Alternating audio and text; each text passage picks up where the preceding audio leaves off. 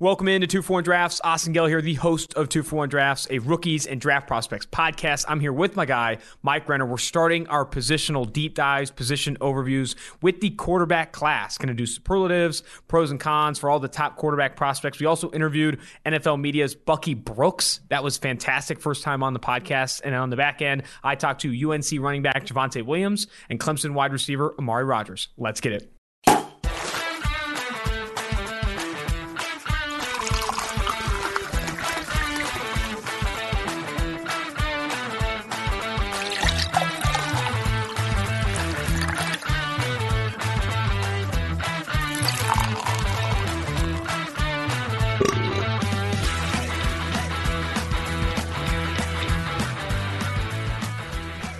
Buddy, there's only one way we're starting the podcast. We have to bring up how bad the mustache is right now. The mustache is down bad in terms of feedback. Oh. We went and played, you, me, George, and one of your buddies went and played spike ball at my pool at the apartment. And it was a good time. Spike ball was rough.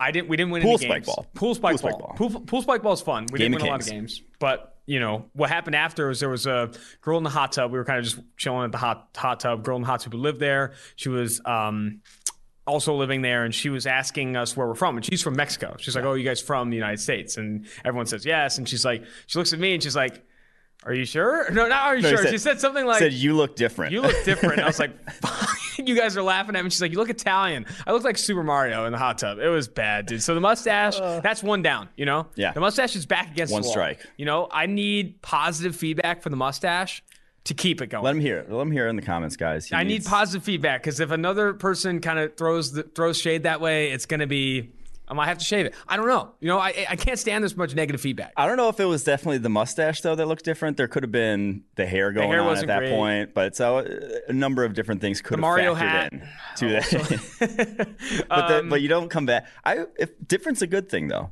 Yeah. Like, if you she don't meant want to it look positively. you don't want to look like everybody else, right? A couple other highlights from the weekend before we jump into the quarterback superlatives. I am complete and utter trash at beer die sober. Sober, yeah. I went in, no seltzers. Like, hey, I got to work today. I just want to play, enjoy the sun. And I was just like, I was overthinking each catch. Yeah, your catch game was awful. Way off. I couldn't believe it. And then also, you saw Pac-Man at Clutch? No. I went out myself Saturday night because I found out some news prior to that. We'll get to that at some other point. That I was like, okay, I'm going to go out. I want to have a good weekend. And my friends were going to go to Clutch. I'm like, I really never want to step foot in Clutch. And then when they get there, they told me Pac-Man Jones and Drake Kirkpatrick were there. And I was like, oh, I could have done shots with Pac-Man again. Could have told him he's the best man cover corner. Man cover corner I've ever seen. Pac, you're the best. Could have lied to him. I would have pumped him up even harder this time. You throw bar stools better than anyone in Cincinnati. Yeah. And then last highlight here, do you have any updates on the dating life? Yes. Okay. I wanted to update because we haven't talked about it in a minute. But there's something brewing. I can't really say exactly what's going on. It'll be a story for a different time. But there's something going on, and I blame you for it. And it's quintessential in my dating life, but I blame you for the series of events that have transpired. This is what happens when exes listen to the podcast. No, okay. This is not my fault. People want to know about you, okay? And if exes are listening to the podcast, that's not my fault. We can't say for sure exactly what happened just yet. All I know is that if you can't fight through this, she wasn't worth it. Okay? If she's listening to the pod, if you can't fight through this, you can't get through these rough patches, these rough waters, you're not worth it. Okay? I don't care how hot you are. Sorry. Just if you can't get through this, I'm sorry. Let's talk about some quarterbacks. Let's get to the quarterback superlatives here on 2-for-1 Draft. So you broke down superlatives for the quarterback class. So things like strongest arm, best runner, best pocket presence, all that stuff. And then we're also going to do pros and cons for the day 1 and day 2 quarterbacks, and then highlight a handful of like the standout or notable day 3 quarterbacks on PFF's big board right now. Let's start with the superlatives. Read them off. Yes. So strongest arm. I don't think this one's really a debate. I think it's Trey Lance.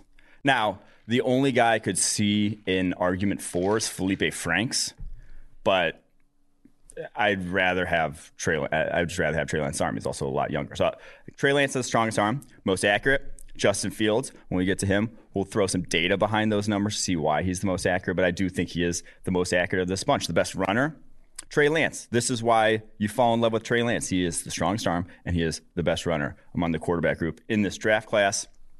Best outside the pocket, Zach Wilson. I think that is his selling point, is what he can do on the move, creativity outside, some inside the pocket in terms of the creativity that he throws with, but that outside the pocket, that ability, that kind of Johnny Manziel-esque-ness to his game, special. Best pocket presence. You're going to throw Johnny Manziel in there? Okay, Best off the field. You need to add that as a superlative. best off the field, Johnny Manziel. Dude, that guy was living the dream.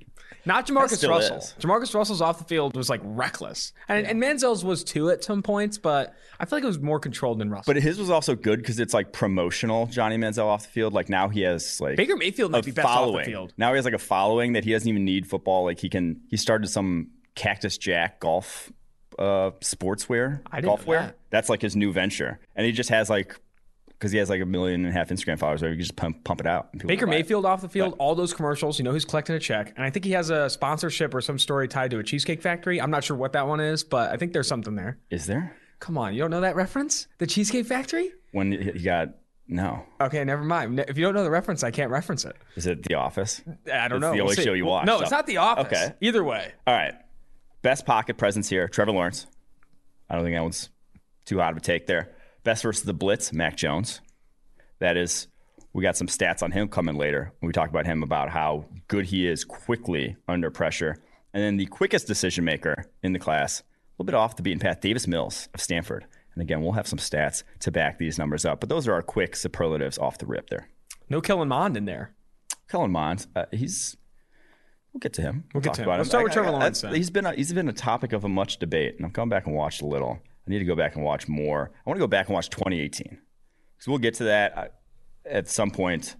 But 2018, he had 28 big-time throws. 2019, he had 12. 2020, he had 13. Like, it was a different type of quarterback that he then transformed into. I just want to see exactly what we were working with back then that was different.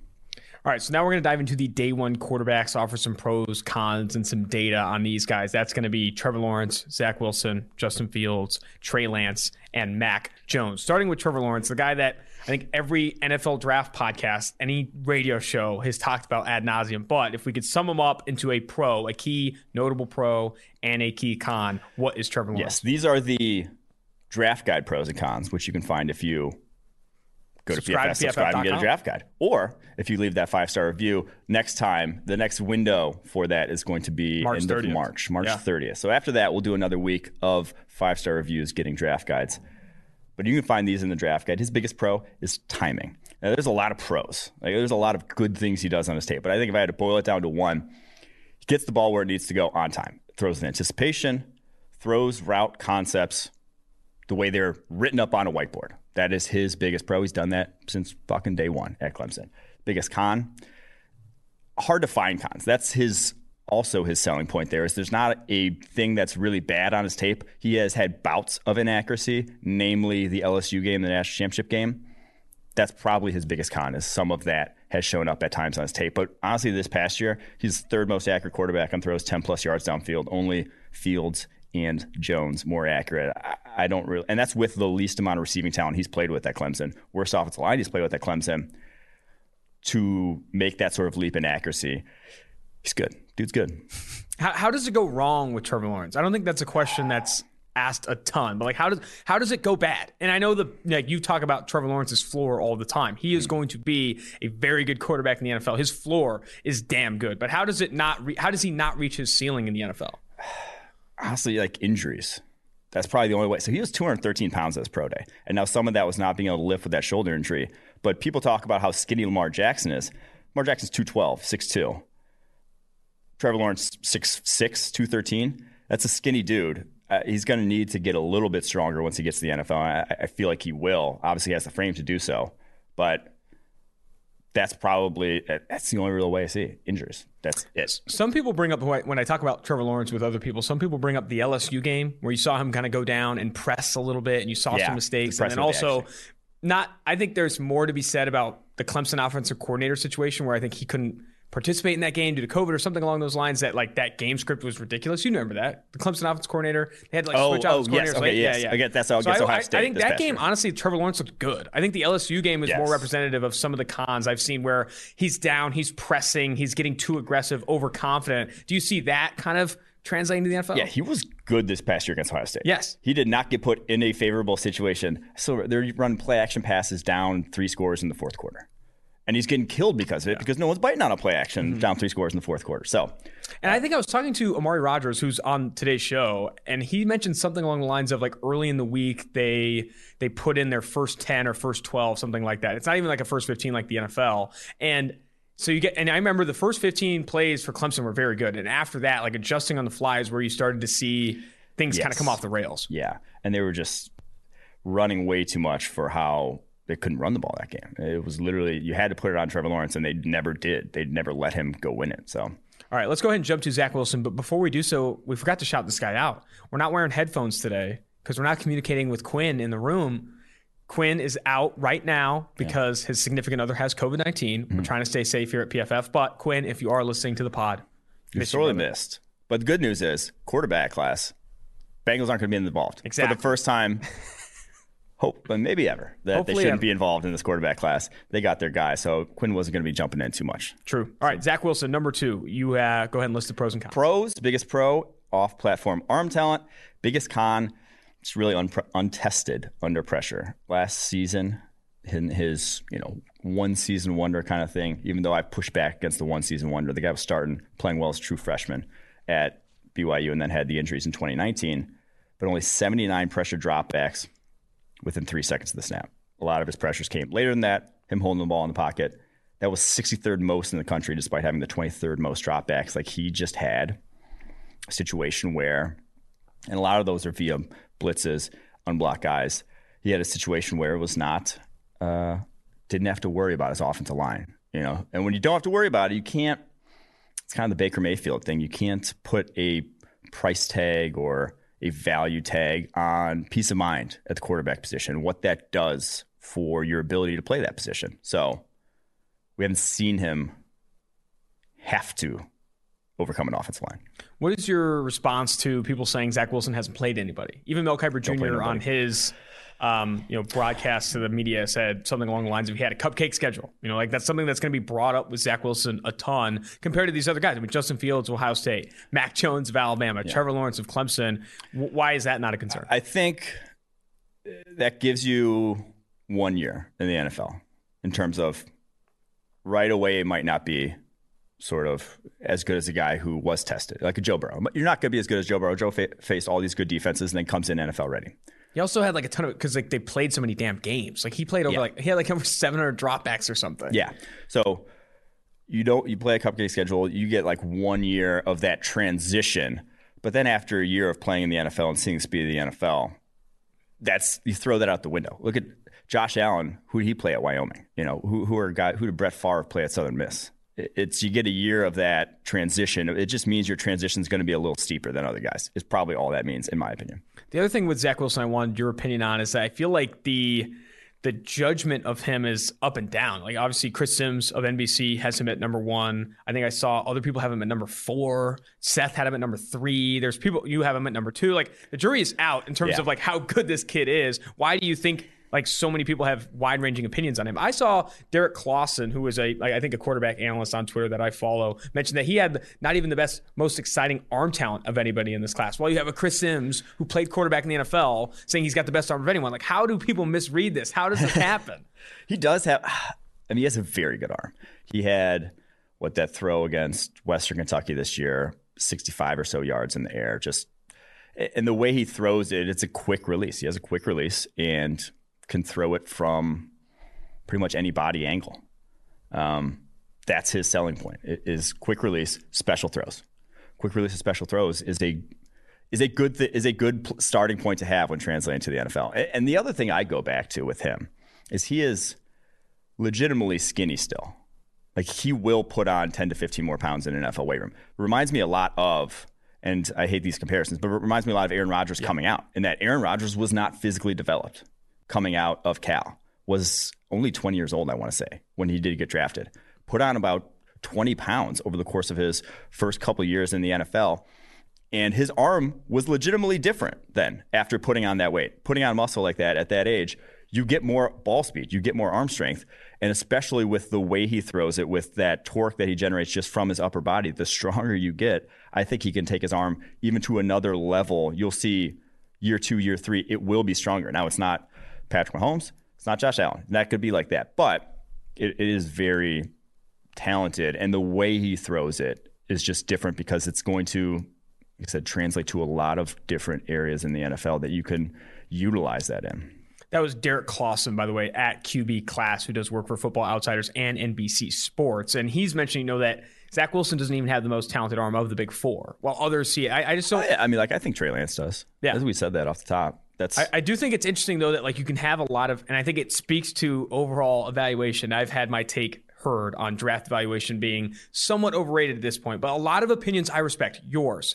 I would put Chris Sims in that conversation. Seth Galina, Derek Clausen, Benjamin Solak, Todd McShay. These guys have been doing it for a long time, and it's just across the board. They're all watching the same dropbacks. They're all watching the same film, and some guys have them first, some guys have them fourth, fifth. It's interesting to see just wide-ranging opinions from a lot of legit sources, sources of opinion. I think it speaks to overall Zach Wilson is a projection. Zach Wilson, what he is now is not what you're banking off him being in the NFL. You need to see him hit this proverbial ceiling in the NFL. But then what he is now was the highest grade quarterback. The highest grade quarterback we've seen. And now he didn't play anybody, but then you can still judge the throws. The throws were better than anyone else's this past year. That's why you can have him number one, because the throws that he made were better than anyone else's this year. And you look at grading from a clean pocket this past year of any quarterback in college football with 100 dropbacks in a clean pocket. Highest grade quarterback, Zach Wilson. 23 big-time throws, only 4 turnover-worthy plays.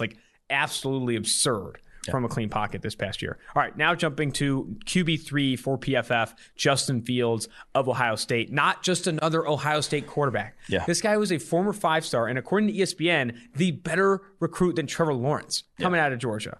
And he goes to, obviously, the University of Georgia to start, and then transfers to Ohio State. And he's been up there with Zach Wilson in grading over the past 2-3 years, 90-plus grading over the past 2 years, and also the most accurate quarterback over the past 2 years from a clean pocket. That's how good Justin Fields has been. This is not a Dwayne Haskins. This is not a JT Barrett. Don't scout the helmet. This is a different quarterback coming out of Ohio State. Yeah, and we asked Bucky Brooks later, how many quarterbacks would you take number one overall any other year? We'll let you wait to see what his answer is. Mine is these 3. And any other year, there's no other quarterbacks that exist. You have number one overall pick, you need a QB. I would take one of these 3 number one overall. Easily. Trey Lance, that's conversation. If there's a Penei Sewell there on the board versus Trey Lance, I might go Penei Sewell if I need both. Because that guy is a certainty at that position, at the tackle position. And then his certainty, that guy 3 years from now could net you 2 first-round picks. People still value that position super highly, and it saves you a lot of money. And you can find a quarterback sometimes elsewhere. But these 3 guys I just feel very good about. And the stat with Justin Fields this past year, targets 10-plus yards downfield, that were ball charted as accurate, 65.1%. Not only the highest college football. Number 2 was 56.8%. Highest college football by almost 9 percentage points. He can put it where he wants to down the field. Athletic. I can chase down Trey Sermon from behind in the, what game was that? Early in the year. Maybe the Rutgers game. Mm-hmm. Chase down's running back from behind. Now, Trevor Lawrence did that too. But Trevor Lawrence is also a freak. So, has accuracy and running ability to that level. I think the play speed will come. The stat that we go back to, the non-blitzed average time to throw, 3.05 seconds. His blitzed average time to throw, 3.18 seconds. That doesn't happen. That doesn't happen in the NFL. You got to get quicker. That has your internal clock has to speed up at that level.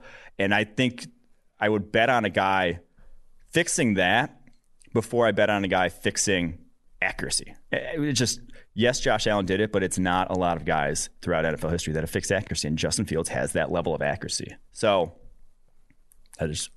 any other year, like I said, he could be the number one overall pick.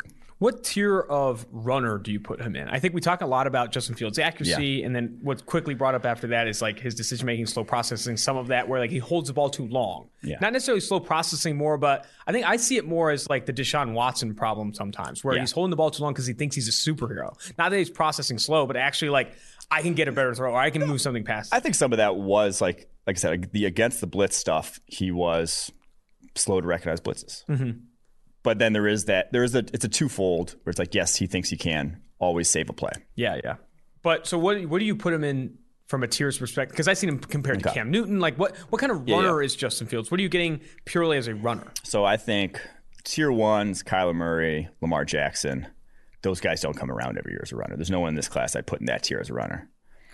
I'd put him in the tier two of Jalen Hurts, Cam Newton, more battering ram. You're going to use them. You're going to use them in the run game. You may not give him more than a few runs in a game, but that option threat is going to help you a lot. Like you're not going to build your whole running game around him, but you're going to utilize that option threat a lot, and you're going to utilize it in short yardage, and you're going to utilize it near the goal line. And it's going to be very valuable. It is in those situations very, very valuable to have. So it's going to be something that comes into play, but it is not. Like I said, I don't think any guys in the special tier. Lance is close because I think you can do like power run game stuff with him and really lean on it with how I think just you've compared Lance to Taysom Hill in terms of like a runner. Like that. Like you can really, and how the Saints kind of just flipped their script on the run game when Taysom Hill was their quarterback, and he was involved in everything they did. So I think he's just a slightly below Trey Lance. So you brought up that stat of 10 plus yards, how accurate was Justin Fields. Number one in the country, 9 percentage points better than everyone. I went back to Dwayne Haskins, 2018 season. He's 20 percentage points lower in that same stat at 45%. The only comparison. Ranks outside the top 40. Like Dwayne Haskins was not anywhere close to what Fields was accurate from an accuracy perspective. The only mid comparison you can make between those two is that they both had a lot of talent around them at the receiver position. And they both played that's about it. Like that is really about it, because Dwayne Haskins ran that offense completely differently. The amount of screens they threw then, the amount of crossing routes they threw then, Terry McLaurin, top 15 receiver in the NFL from day one almost. Dwayne Haskins did not utilize him because he could not throw accurately down the field the way Justin Fields did. If Justin Fields had Terry McLaurin probably would have been a first-round pick, But Dwayne Haskins just did not utilize him because that's not where his strengths lied. I mean, here's your quote graphic, social team. Stop comparing Justin Fields to Dwayne Haskins. They're completely different players. Yeah. All right, Trey Lance, number 4. He's number 4 on your list. Go ahead and go pros, cons here. Yeah, I mean, the pros, we straight up, okay, so pros are physical tools. We just said, he has the strongest arm in this class. He's the best runner in this class. It's a good starting point when you're playing the quarterback position, when you can basically sling the ball 70 yards downfield in a flick, and you can be an entire run game on your own. And that's what he was at North Dakota State, over 1,000 yards back in 2019. Cons the accuracy. And now we said 65.1% on 10-plus yards for Justin Fields. The number's 36.3 over the past year in this past game for Trey Lance. So we're talking about a different level. Now, Josh Allen was 39.5 his last year at Wyoming. Very similar range. Now, still worse than Josh Allen. It's a little concerning. But that's where you're at if you are. And now he doesn't have receivers that can get open. Like, he's not throwing into necessarily the same windows that Wilson, Fields are down the field. But that's a concern. That is where he has to improve. But I think you've seen the leaps and bounds improvements from a 2-star recruit to then a year later being the best FCS quarterback, bar none. Like, putting on 20 to 30 pounds at North Dakota State, completely transforming himself. And so you fall in love with the athlete and hope that you can mold him into something. PFF's Anthony Tresh and some other analysts see Mac Jones ahead of Trey Lance, and his biggest reason for that is Lance's accuracy, specifically downfield, and that same stat you bring up. My counter to it, and I still don't, I still think there's reason to split hairs with Trey Lance and Mac Jones. I like taking Lance over Jones because you're chasing a higher ceiling than you are, but I understand why not everyone's on that same boat. I understand why other analysts have different opinions there, but my counter is the NFL has found ways to win with inaccurate quarterbacks that have other special abilities, like Trey Lance's arm and his rushing ability. If you can build an offense that caters to those two strengths, his freakish arm talent, his off-platform throws, and him being a good, dominant runner at the FCS level, you can win. Lamar Jackson has been the most inaccurate quarterback downfield since entering the league, and still won league MVP because, and I'm not saying Lance is in Jackson's tier as an athlete or as a runner, but you have to get close to that though. Like, Carson Wentz is right next to Lamar Jackson from an accuracy perspective, but he doesn't win other ways. Like, he's not a dynamic athlete and they're not building an offense around his rushing ability, you have to build an offense around Trey Lance that caters to his rushing ability to maximize his potential. And I think that's the biggest sort of transition in quarterback evaluations. It used to be, this guy's going to go to my offense, my West Coast offense, my and Bucky brings this up whatever later. offense that I run, that I've ran for the last 20 years. He's going to come in and I'm going to plug in. How does he fit in my offense? Now it's, I got this guy. How do I create, like, he has these tools. He has these things to work with. How do I create a situation to emphasize those, take advantage of those? Because I think schemes are so much more flexible, and offensive coordinators have realized that it's the creativity, the ones who are willing to cater around the ones they got, the talent they have, that are really the ones succeeding in the NFL today. So that's why everyone says situation matters. Are you going to a situation like that where they're going to build it around you and give you the talent that can help you win? Or are you going to a situation where it's my scheme? If you don't fit, well, shit, it's not going to work out. And you'll get to the Bucky Brooks interview later in here, but in this podcast. But Jordan Palmer has brought up situation a ton. You see Orlovsky bringing up situation a ton on Twitter. And Bucky brings up, like, the NFL has changed in terms of coaches are more willing to bring in a guy and adapt the system to them than they were in previous years. And I think he brings up other things like, tell me what he can do. Don't tell me what he can't do, because what he can do, I'll build the offense around. Yeah. What he can't do, I have to get rid of. I have to find ways to hide that. Yeah. If he can't be accurate downfield, I have to find ways to limit those opportunities. It's just like Lamar Jackson trying to fit balls into tight windows. It's like, okay, we have to create more open throws for him. We have to find ways to create more open throws. Did that phrasing not look great? I don't really remember what I said. Maybe smile. Okay. Let's get to Mac Jones. Yes. Go ahead. Okay, biggest pro.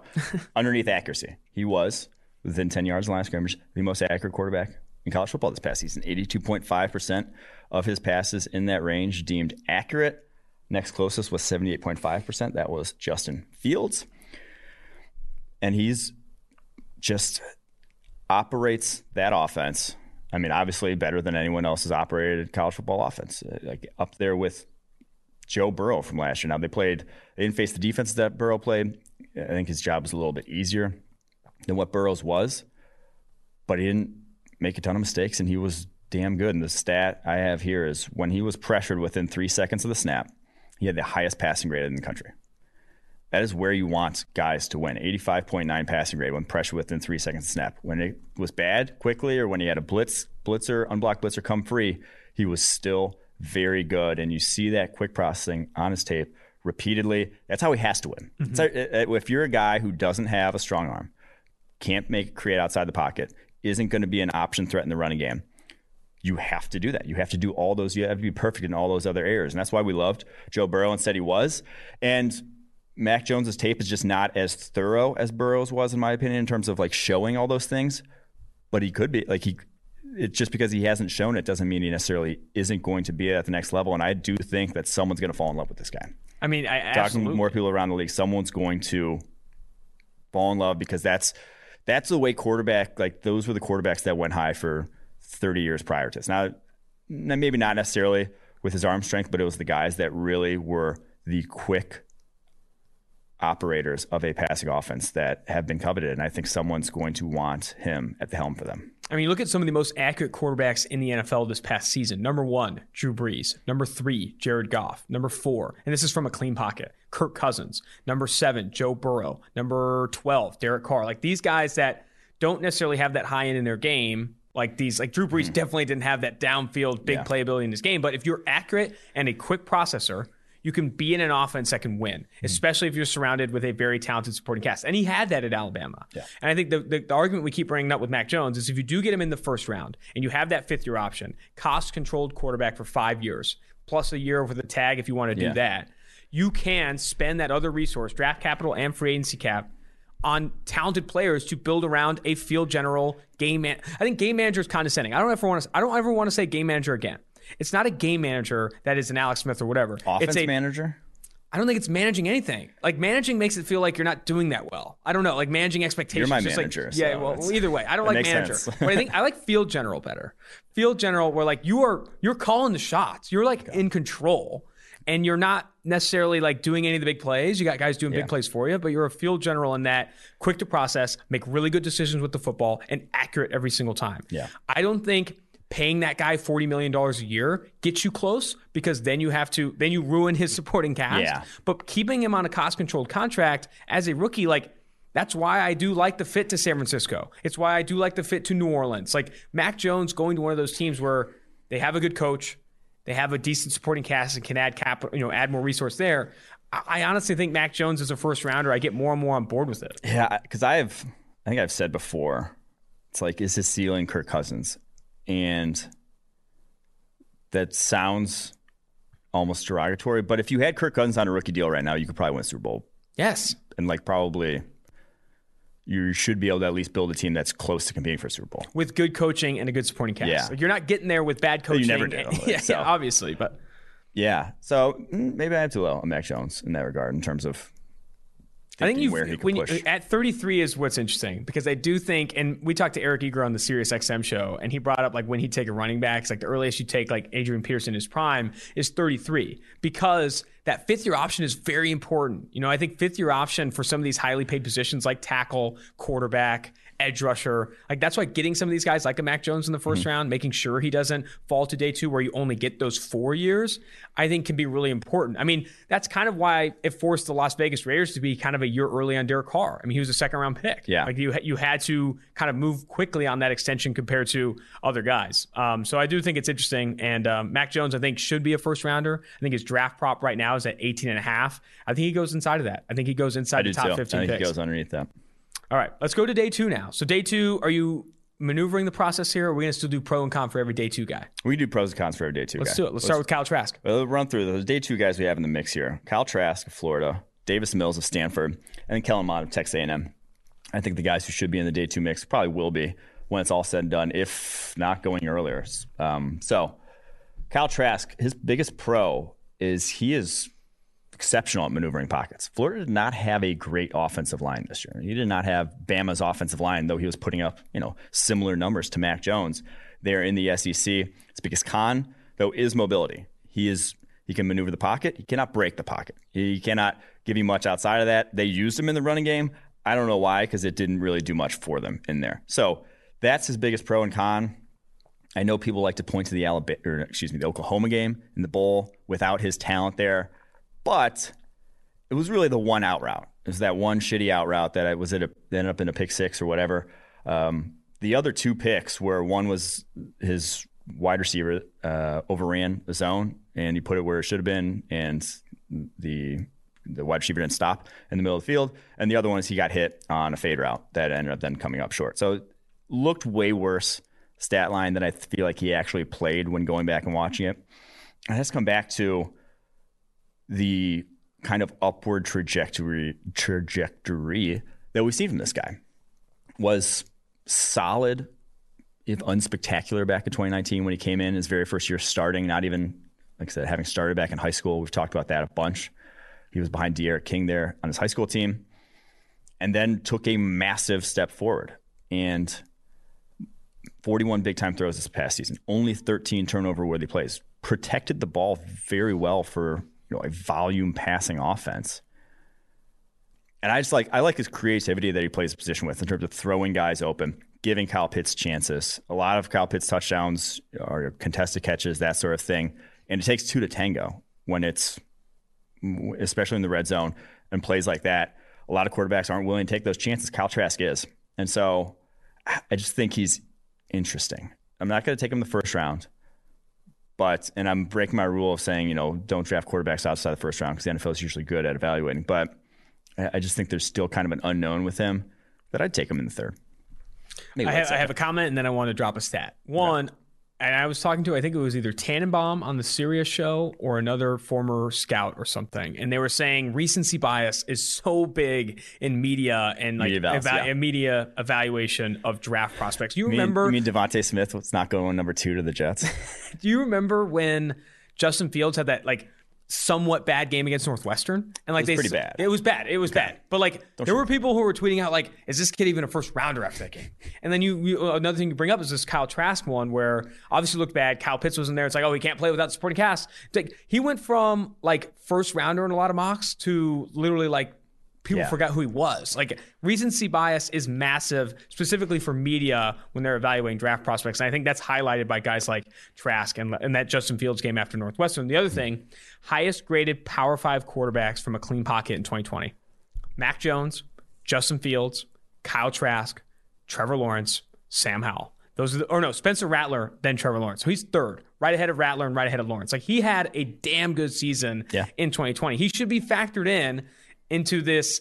Maybe doesn't have some of the mobility or the traits that you want at the quarterback position, but played some damn good football, like that tier. And I think originally, before that really bad game, tell me he wasn't in that same tier with Mac Jones. Like, Mac Jones and Trask were talked about as these two guys that aren't in that top 4 tier, but are guys that played a lot of good college football in a good conference in 2020. Yeah. And he's not nearly as accurate as Mac Jones is the other thing. He's not that level to where you can buy in, but I do think he has a stronger arm than Mac Jones. So it's an interesting debate at that point. So you see Kyle Trask's accuracy percentage, according to PFF, from a clean pocket in 2020 was 30th at 65%. Mac Jones was first at 75%. And that's all throws from a clean pocket. So literally like 20 percentage points better than what Trask brought to the table, but still, or 10 percentage points better than what Mac Jones brought to the table. All right, let's jump off of Kyle Trask and go to Davis Mills. Davis Mills, Stanford quarterback. Biggest pro is quick decision-making. The guy gets the ball in his hand. He operates a pro-style offense. Biggest con, literally off-platform, anything I wrote here. He doesn't, if it's not within the offense, if it is not quick out of his hand, I don't think he did anything with the ball. Like, he just wasn't. He averaged 2.39 second average time to throw on throws that were not RPOs, not screens, not play action. That was the fastest of any player in the country. Oh, wow. That's a good stat. It's a tenth of a second faster than Trevor Lawrence at 2.49 seconds. Mac Jones was at 2.61 seconds. Quick processor Mac Jones. 0.2 of a second slower. Kellen Mond, 2.61. Ian Book up at 3.3, which is like comedic in like comparing the two. But the dude gets it out of his hands quickly. Former 5-star. He was the number 1 quarterback in the class of 2017. Ahead of Tua. Ahead of Jake Fromm. Ahead of Tate Martell, the legend. And ahead of Kellen Mond also as well. So he only started 10 games at Stanford. Was a former 5-star. I don't know why the hell he came out this year. Did not, in this ridiculously loaded draft class, really should have stayed one more year to see what he could have done at Stanford with one more year.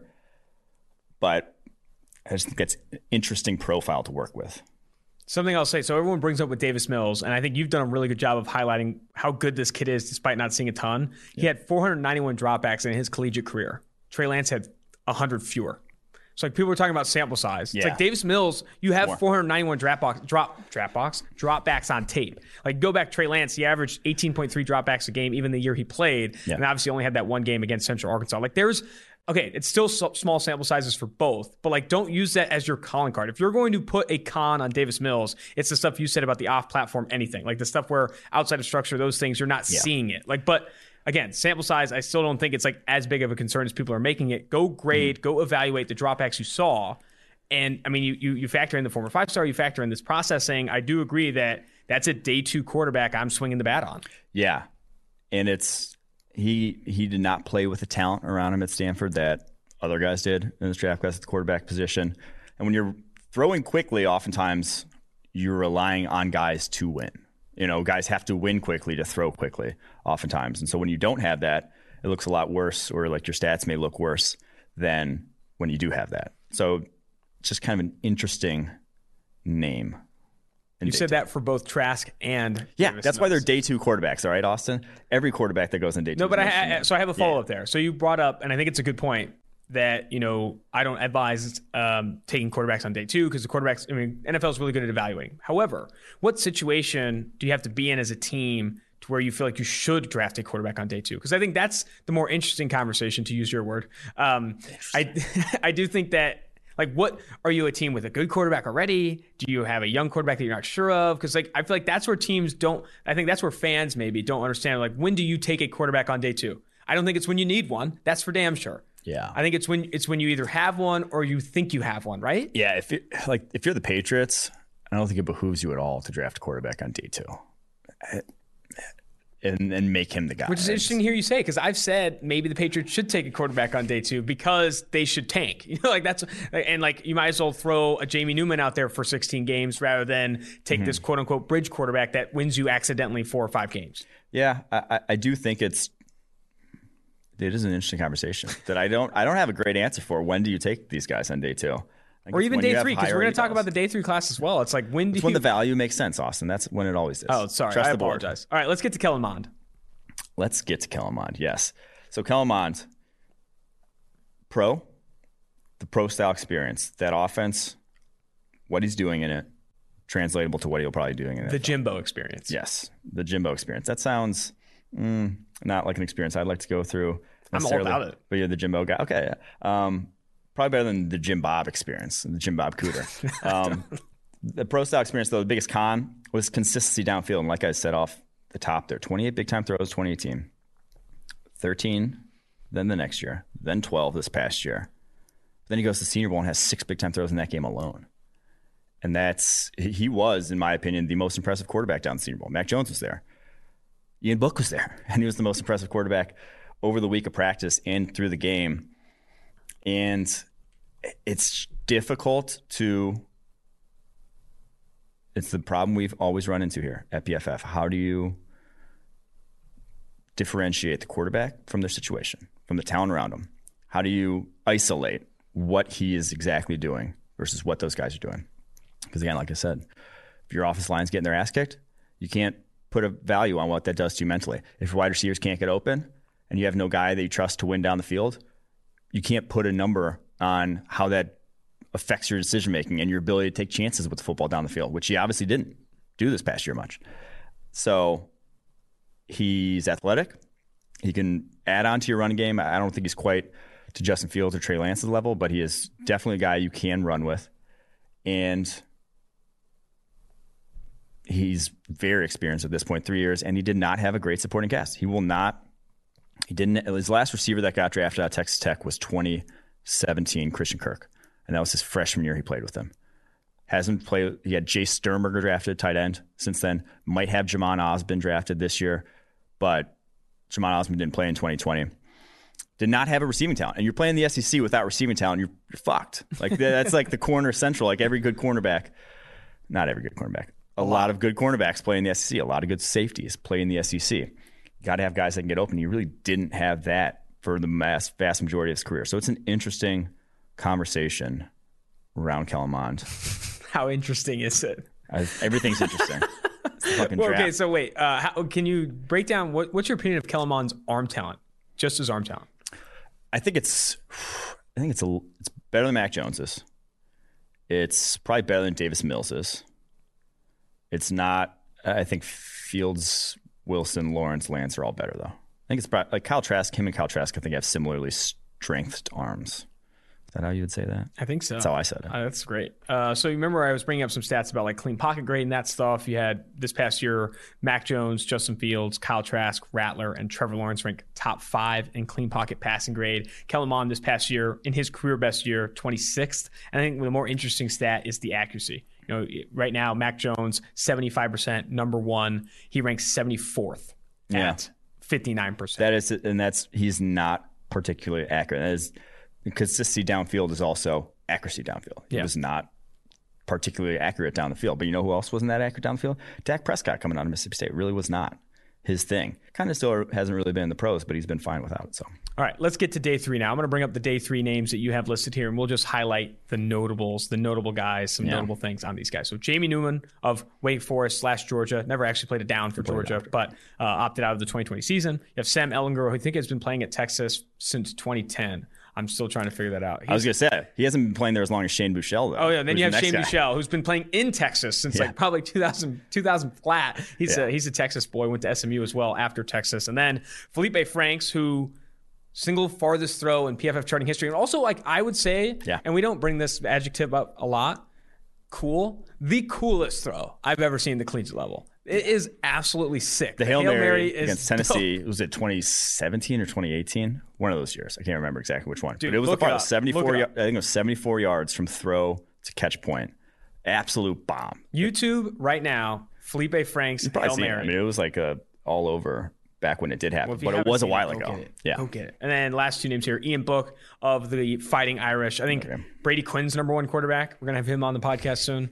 Brady Quinn's. I'll never forget. For those, we've had a lot of new listeners come onto the pod. Yeah. We had Brady Quinn on the Combine episode last year.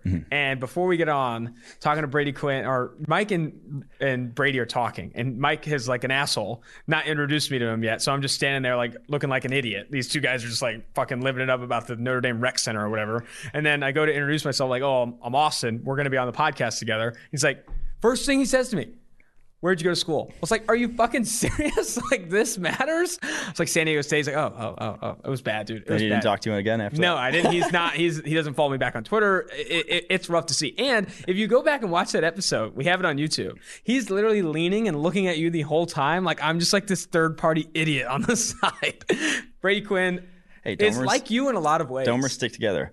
Except he's a little bit more of a hardo than I am. He's a little bit more intense. I'm a little easier going. I give him the shit for he might not come back on the podcast. He was roasting podcasts the other day. Oh wow! I had to put him. Why is he roasting podcasts? He's jealous that we have. I know, but what's the boomer argument against podcasts? I don't know. He's getting up there in age. That's what I was about to say. I mean, he's on radio. Should we have some discourse about radio? I heard that's thriving. I heard radio's like going through the roof. People are going back. Sometimes I get home and I go into my car to listen to radio. Because I just don't have it's just such a good experience. I turn on my boombox. Yeah, I mean.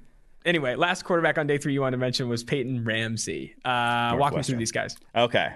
So, not a great list. I'm still laughing at him hating on podcasts.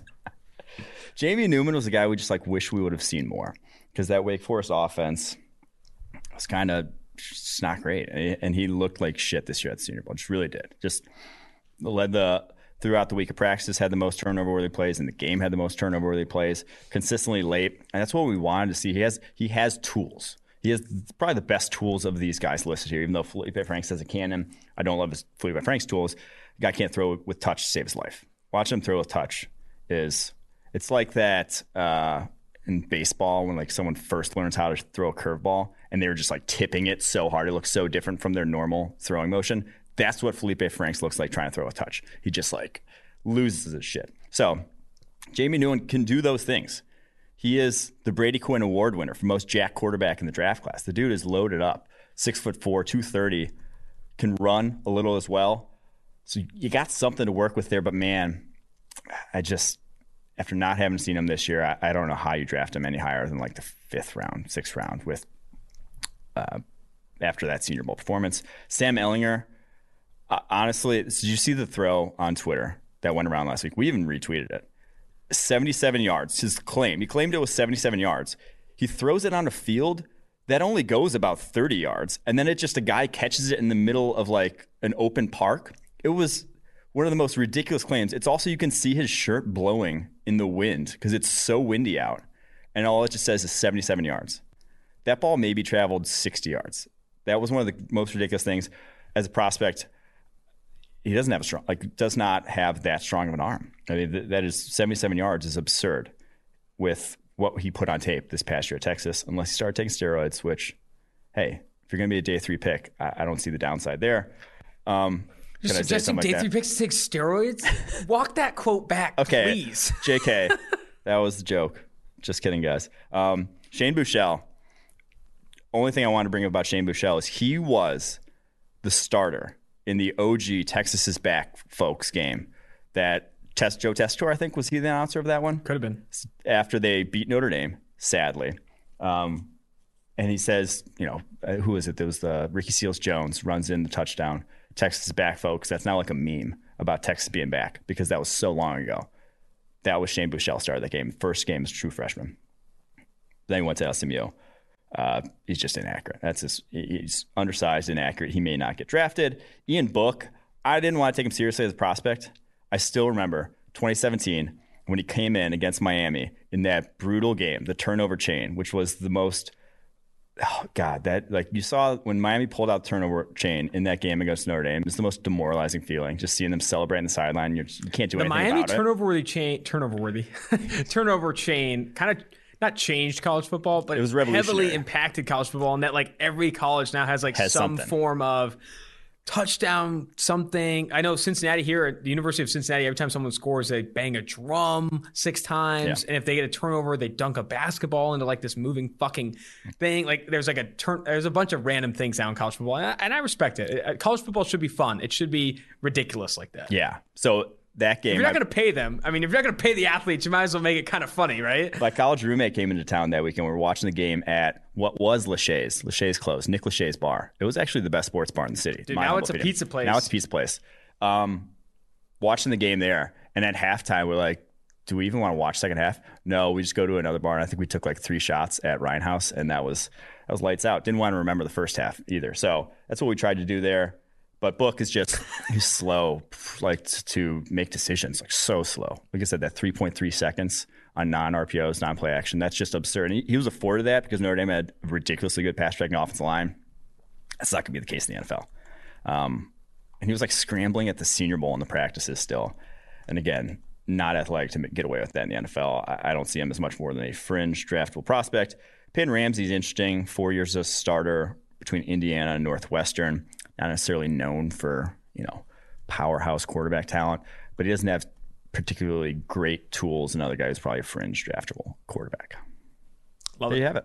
There you have it. There you have the day 3 quarterbacks. The entire time I was thinking about Brady Quinn disrespecting podcasts, and it reminded me of that quote from Michael Scott in the Office episode where he goes to the business school and someone asks him like, hey, how's a paper business really surviving in like an increasingly paperless world? And he's like, we can't overestimate the value of computers. They're great for playing games, but real business is done on paper. And it's like, everyone's like, what the fuck are you talking about? That's Brady Quinn real radio. Being upset with podcasts and suggesting radio. Regardless, let's go ahead now. After a fantastic breakdown of the quarterback prospects, we're going to go and talk to NFL Media's Bucky Brooks. Now joining the 2-for-1 Drafts podcast is NFL Network's Bucky Brooks. This has been a much anticipated interview. We've been really looking forward to getting you on the podcast. We've had your podcast co-host Daniel Jeremiah on a ton. He has been a quote-unquote friend of the podcast, but it's great to have you on, Bucky. Thanks for joining. Nah, thanks for having me on. It's funny because I just listened to one of your recent ones where you guys were talking about quarterbacks and the like. So it was interesting. I can't remember who you brought on as your guest, but it's always interesting to hear different perspectives on evaluating the position. So I love it. Oh, absolutely, man. That's kind of our MO, is trying to, bring this different perspective for sure. Let's start at the quarterback class. You obviously have, I think Chris Sims has shaken things up of late, putting Zach Wilson number 1, Trevor Lawrence number 2, even having Kellen Mond as his number 3 quarterback. Right now, PFF sees it kind of chalky with some of the other analysts with Trevor Lawrence 1, Zach Wilson 2, Fields 3, and Lance 4. Let's take a high-level approach to this. Like quarterback evaluation, this is a very good class. This is one of the best classes we've seen in a very long time. What is your opinion of overall the top end of this class, and how many like legit franchise type of quarterbacks are in this class? Is it 4? Is it 5 if you include Mac Jones? Maybe 6 with Kellen Mond. I'd be interested to know how confident you feel in this class overall with the number of legit franchise types. I feel really good about the quarterback class in general. Now, it's different because these guys don't necessarily have the extensive resumes that you typically would require when you're evaluating some of the quarterbacks. Trevor Lawrence has a bunch of games under his belt, and the resume is very, very impressive. Obviously, what he was able to accomplish in Clemson. But I think you can make the case that Justin Fields was impressive during his time at Ohio State. Zach Wilson has been impressive at BYU. And even though Trey Lance really played one full season as a starter at North Dakota State, if you go back and look at how he performed that year, he was also impressive. I think the thing now, the quarterback position has changed. It's become more about your imagination when you're evaluating the player and what he could be, and less about what he is unable to do. I think if you look at the last couple of years, particularly when you go back and look at the class with Lamar Jackson and Josh Allen, I think after watching both of those guys have the success that they've had in the league, I think you kind of have to throw the traditional norms out. If a team is willing to go all in and really build around the talents and the strengths of the quarterback, that quarterback can have a tremendous amount of success.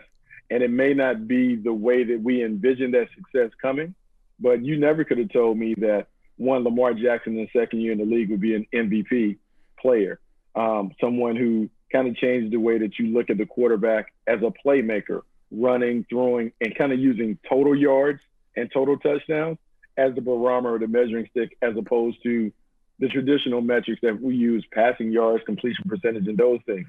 And then Josh Allen, watching Josh Allen go from the player who was, look, he was talented at Wyoming, but he was woefully inaccurate and didn't necessarily play well against top competition, to watch his evolution where we're discussing him as a top 5 quarterback, never would have been able to forecast that. And so I think now more than ever, we kind of have to do these evaluations in pencil, not in pen, because it's all based upon where did they go and who is the guy that is calling the plays and designing the plays for the quarterback.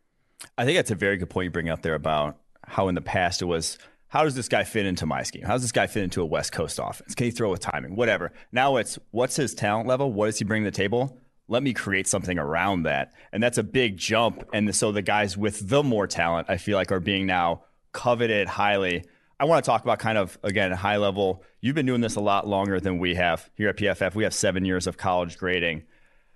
How good is Trevor Lawrence at the quarterback position in terms of historically compared to Andrew Luck, John Elway, Peyton Manning, the guys everyone kind of holds up as best quarterback prospects since X?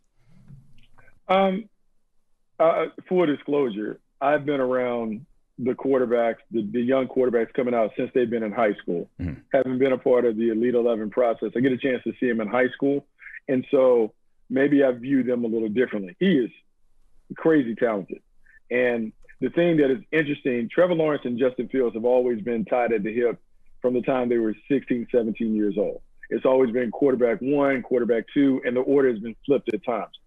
With Trevor Lawrence, I think what you get is a guy who checks off all the boxes physically and from an intangible standpoint. Size is outstanding. Arm talent is great. Great athlete, can move and do those things. You watch him throw. Yes, he can put the ball out there, but he can throw with touch, timing, and anticipation. And then the leadership ability that he displayed, winning pedigree.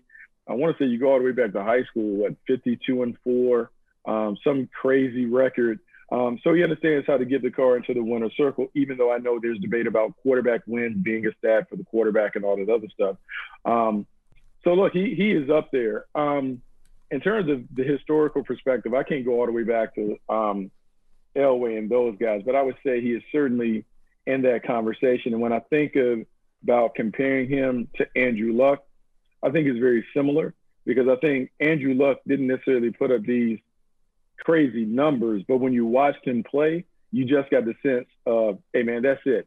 That's what a franchise quarterback is supposed to look like. The way he manages the game, the way that he runs the game, the way that he steps and inserts his playmaking ability when it's needed, meaning he makes the critical moment throw, or he understands how to lead his team back when they have to put more on him. Yeah, I think Trevor Lawrence does a lot of those same things.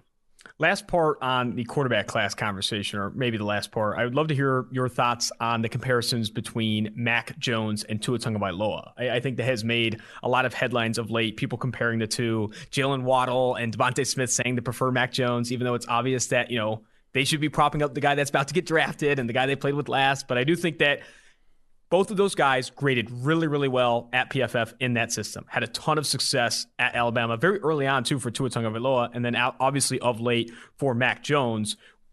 Compare those two prospects for me, and what is your opinion of those two players? It's interesting because I have heard the love from Jalen Waddle and Devontae Smith on those guys, but I think it makes sense because they enjoyed their most success with Mac Jones as the trigger man. When Tua Tagovailoa was the trigger man, Jerry Jeudy and Henry Ruggs were the featured wide receivers, even though those guys were in the 4 wide receiver group. So I understand that. I think in looking at both guys, I feel like Tua is more talented in terms of arm talent, the way the ball came out. I felt like he was an RPO master at Alabama, just understanding how to play within that system. Sark did a great job of setting both of these guys up. But with Tua, it was a lot of the RPO game, the ball coming out fast, quick, and he just kind of allowed the playmakers to go make plays. Mac Jones has been a great distributor. He does a good job of getting the ball into the hands of the playmakers. He reads the field really, really well. I don't think Mac Jones is on par in terms of the guys that we talked about, the 4 guys that we'll talk about, Lawrence, Wilson, Fields, and Lance, I don't think his talent is in their category. I think what he is a tremendous player. He plays the position the way that you like it played. And if we were playing a video game, he would be the ultimate joystick because he kind of understands, hey, I'm the coach, you're the player. Here's what I want done on the field. He can do those things. That said, when we look at the game and how the game is played, how many statuesque quarterbacks are really getting it done in the pocket? And everyone will say, hey, Tom Brady, the older Drew Brees. But yeah, you're talking about guys with, 20 years of experience at the position, understanding how to decipher NFL defenses and those things. And so I worry a little bit about if it's not all perfect around Mac Jones, how good is he? How can he elevate an offense through his own talent? If he's drafted at the bottom of the first round and maybe goes to a team that is talented, yes. But if it's a makeover situation where he has to be the central figure in rebuilding it, I'm not as confident that he would shine in that kind of environment. That's actually a really interesting point about Brees and Brady. When we talk about maximizing that value on that rookie contract, those guys weren't great on their rookie contracts. It wasn't until 2007 that Brady really took off as a pure passer, and then Brees obviously until he went to New Orleans, so his second stop. So that's actually interesting to look at. One last bow on this quarterback class. If none of the other guys existed, so if Trevor Lawrence was there and Justin Fields, Zach Wilson, Trey Lance didn't exist, if they were the only guys in this quarterback class, how many guys would you take number one overall? So like I said, if Zach Wilson was the only guy and there were no other quarterbacks, you needed a quarterback, how many of the guys in this class would you be willing to say, I'll take them number one overall? Only two. I would take Zach Wilson and Justin Fields. And I know we're kind of jaded when it comes to quarterbacks going at the top of the board. I wouldn't say that either one of those guys is necessarily the best player in the draft, but I could see them emerging as the best player in the draft when we look back at it. And I think the conversation and the comparison between Zach Wilson and Justin Fields is a fascinating one. And I think it's fascinating because you have two guys who are extremely talented, but talented in different ways. I feel like Zach Wilson's talent stems from his arm talent and his ability to make these off-platform throws that are ridiculous while playing the game on schedule, which is really hard. When you're talented like that and you can make these phenomenal plays, sometimes you can be a little late delivering the ball because you know that you have the arm to be able to do it. But he can play it on and off the script, which is uncommon. The one thing that I worry about with Zach Wilson has been the sudden jump in production this year. We can complain about the schedule. That's not his fault that they didn't necessarily play top teams. And then you just look at the Coastal Carolina game, which there were tremendous moments in that for him, but they didn't necessarily get it done. And so you just kind of wonder, like, man, I would love to see him play in a schedule where he had more elite games, but he can't control that. Justin Fields, Justin Fields, I think, is interesting because I feel like because he, not necessarily that he's been around longer, I feel like because he's had more big stage games, I feel like we've nitpicked his game enough where the consensus on Twitter is that he's not very good. And I just think people need to be very, very careful and mindful of that because I had an old scout teach me like, hey, man, when you grade players, grade the flashes because if they can do those, if they can create those high-level moments multiple times, then it's in them. Then it's on you to be able to get it out of them. And so when I look at the stuff that he's been able to do at Ohio State, if you go back the last two times he faced Trevor Lawrence, I would say that he outdueled Trevor Lawrence, not only this year in the semifinals, but last year in the semifinals, with the exception of the interception, he was terrific. And so if you grade him on the curve that we graded Josh Allen on, I just think you could be uncovering, man, a monster at the next level in a situation where a play caller really builds it around the things that he can do. That's fantastic, that quote on grading the flashes. I know, Mike, you said a handful of times where we got to see it. You know, we got to see the high end. Can you see the high end play in this player at whatever position? That's awesome to see. I wanted to transition a little bit to the wide receiver class. And I know right now your wide receiver rankings are Jamar Chase, Jalen Waddle, Devontae Smith, and then Kadarius Toney and Terrace Marshall Jr. I love your opinions on two players. Terrace Marshall Jr., who right now is a bit lower on PFF's board compared to some of the consensus, and then also Rashad Bateman, a guy that PFF is in love with right now. I think he's our wide receiver 4. Your opinion on those two players and how they compare? You know, it's funny that you bring up the Rashad Bateman thing because I think I'm beginning to have a bit of a crush on him when I look at it. And I think this is what happens this year is different than most.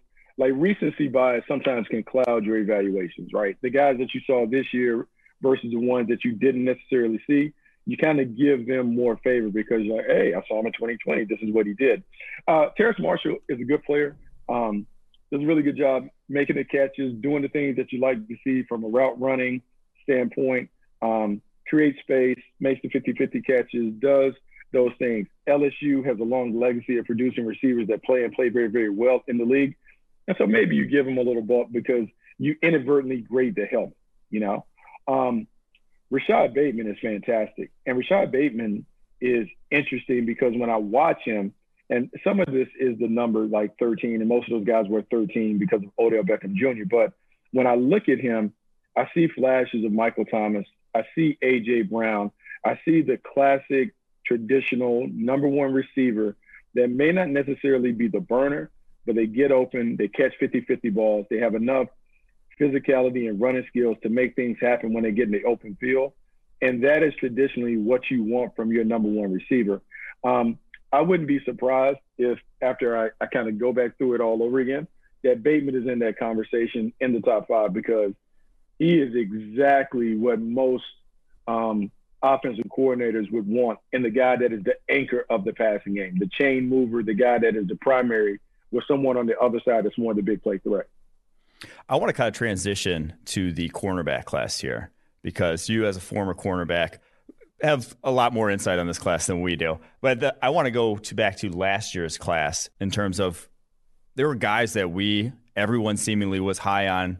Jeffrey Okudah coming out, that a lot of those rookie cornerbacks struggled mightily right out the gate. There was no guy who came in and was like, okay, yeah, he's going to be good of those first or second round picks. Do you think the no offseason was a factor? It was a fluke or kind of a sign of the times of just cornerbacks are kind of screwed coming into the NFL with all these modern offenses? I think it's just a very, very hard position to be good at right away. The college game is so much different than the pro game in terms of the techniques and how you play. Because in college, you can put your hands on guys up until the ball is really released. You can get into bad habits when it comes to your being handsy, grabbing, holding on, and clutching. In the pro game, you have to be able to play with great feet. As much as we love and rave about the physicality of the line of scrimmage, and you want your corners to be physical, they have to have the ability to shadow box and dance on the perimeter. And I think for a lot of young guys, it takes them a while to understand that delicate balance between being physical, but also being finesse in terms of their footwork and being able to do it. And also, the teams, it's funny because the league went to being a zone league because people wanted interception. So now it's coming back to being a man-to-man league because you want tighter coverage, which leads to breakups. And the wide receivers and the quarterbacks are so good that even when you're in good position, the ball is completed. And do you have the mentality and the mindset to be able to endure seeing guys catch the ball on you when you may not have seen that for 2 or 3 years in college? I think that can be tough. Okudah and C.J. Henderson and some of these guys, it's a combination. You can be a great cover guy, but if you don't have the pressure with you that forces the ball to come out, you can get exposed because you only can cover for so long. And so I would expect these guys to bounce back as their teams around them get better and as they get more comfortable shadow boxing on the perimeter. Do you anticipate, so your rankings in this year's draft class, you have Patrick Surtain 1, Caleb Farley 2 from Virginia Tech, J.C. Horn 3 from South Carolina, Asante Samuel Jr. 4 Florida State, and then Elijah Molden 5 from Washington. Do you anticipate any of these guys having more immediate success? Any of these guys you see as really NFL ready in terms of what they can come in and do year one? It's interesting. I think when we dig down into cornerback class, I think the thing that's fascinating to me is the legacy. So many sons of NFL players. Now, I don't know if that necessarily will help them have success right away, but there is something in scouting where we used to talk about the bloodlines and people understanding the quote-unquote family business. When I think about Patrick Surtain, when I watch him, he plays like a vet because he has a bunch of different tools in the toolbox. He can press, he can play off, he can play with vision, he can do a bunch of different things that you really, really like. I would say the same for Asante Samuel Jr., J.C. Horn. they just kind of have an innate feel, because I feel like they're very skilled at the position because they made a concerted effort early on to play DB. Caleb Farley, to me, is really interesting because he has the size that you covet, the length, and those things. I do wonder the best system for him, because you hear people talk about, the Seahawks system where you can walk up and press and those things. But the more I watch him, the more I think he's more of a zone corner, meaning that I think what he does best is he plays the game with his eyes. He sees through the receiver to the quarterback so he can get his hands on balls. And I don't know what the top end speed is like. And in his own system, like, speed isn't necessarily the number one requirement. It's about instincts and awareness. I think he plays the game really, really well. But I think, like most positions, a lot of it is, where do these guys go, and do they play in a scheme that best suits their talent? So you don't buy into the 4-2-4 40 he said he ran? No, I don't buy into that. Like, when I go and I look at my notes, like, I like them, but I also have, once again, like, it's the helmet, right? I go back and I look at some of the guys that have come out of Virginia Tech, and they haven't necessarily been exactly what we thought. When I looked at him, I happen to have my notebook here. He played boundary corner at Virginia Tech. I love the zone. I love the instincts. I like the tackling. I like all that stuff. But, man, I question his speed, and I wrote in my notes, I wonder if he's a true number one, meaning if we asked him to lock down and shadow top receivers, does he have that ability? I don't know. And because he didn't play this year, it's hard to go back on last year's tape and say, hey, he's going to be a much better product than the product that we saw at the end of his tenure at Virginia Tech. I kind of just want to pivot real quick to that talk of these pro day 40s that you're going to see reported, these Exos combines. How would you, as a scout, deal with these numbers in a year like this with no combine, no real regulation on some of what you're going to be seeing at these pro days and whatnot? It's tough. Like, you kind of have to ignore some of the conversation and the word that comes out. I thought your friend of the show, my co-host on the podcast, DJ, had great conversation with Bruce Feldman about GPS and some of the things that teams will utilize to kind of get game speed. I think what you have to do when you're looking at these guys, you have to really rely on the tape and understand, who are they playing against? How do they play against them when it comes to recovering and moving? And do you see them in moments where they get beat, but they make sudden acceleration to be able to catch up? I am less inclined to buy into the 40 times and those things. I'm more inclined to trust what I see on the tape. And also, if I have the opportunity to dig into their background and read or discover, like, hard and fast track times, that kind of gives me a better idea on what guys are and how fast they really, really are. Two things there. One, you brought up NFL bloodlines, and if you wanted to look at a rookie defensive back that, like, really hit the ground running in the NFL, is Antoine Winfield Jr., a guy that obviously has, NFL bloodlines, won a Super Bowl this past year. And it's crazy you brought up, the penalty rules, how they changed the NFL. I talked to Patrick Surtain, Sean Wade, Eric Stokes. When I talk to them about what's the biggest change from the college to the NFL, first thing they bring up is that rule. First thing they bring up is, man, I can't touch these guys after 5 yards. That is a big change going from college to the NFL. I wanted to wrap with this, if we could. You mentioned Dale Jeremiah. Your offensive tackle rankings, you have Sewell, then Slater, and I think that's where the consensus is now. Jeremiah is pounding his table for Rashawn Slater as the best offensive tackle in this class. And, we have him as a top 15 player, number 2 tackle in the class. What do you think DJ sees? And we'll have to ask him eventually, but why do you think DJ sees Slater over Sewell? And how do we collectively convince him to get on board? Yeah, why is he wrong here? I think what he likes about Rashawn Slater, he's a technical marvel. He plays the game like a vet. The way that he was able to kind of do the dance with Chase Young, I think, resonates with people. Even though he doesn't have the necessary, the prototypical length that you would want at an offensive tackle, because he plays it the right way. He does a great job of minimizing his deficiencies in that aspect. The athleticism is good. He climbs and gets to the next level. And I think sometimes you can find comfort in the steady Eddie player. The reason why, I am, like you guys, on Penei Sewell is Penei Sewell doesn't look like it, but Penei Sewell is 325, 330 plus pounds. And when you watch him, he is light on his feet. He easily climbs and gets to the next level. He dominates in the run game, and he really understands what he's doing in pass protection.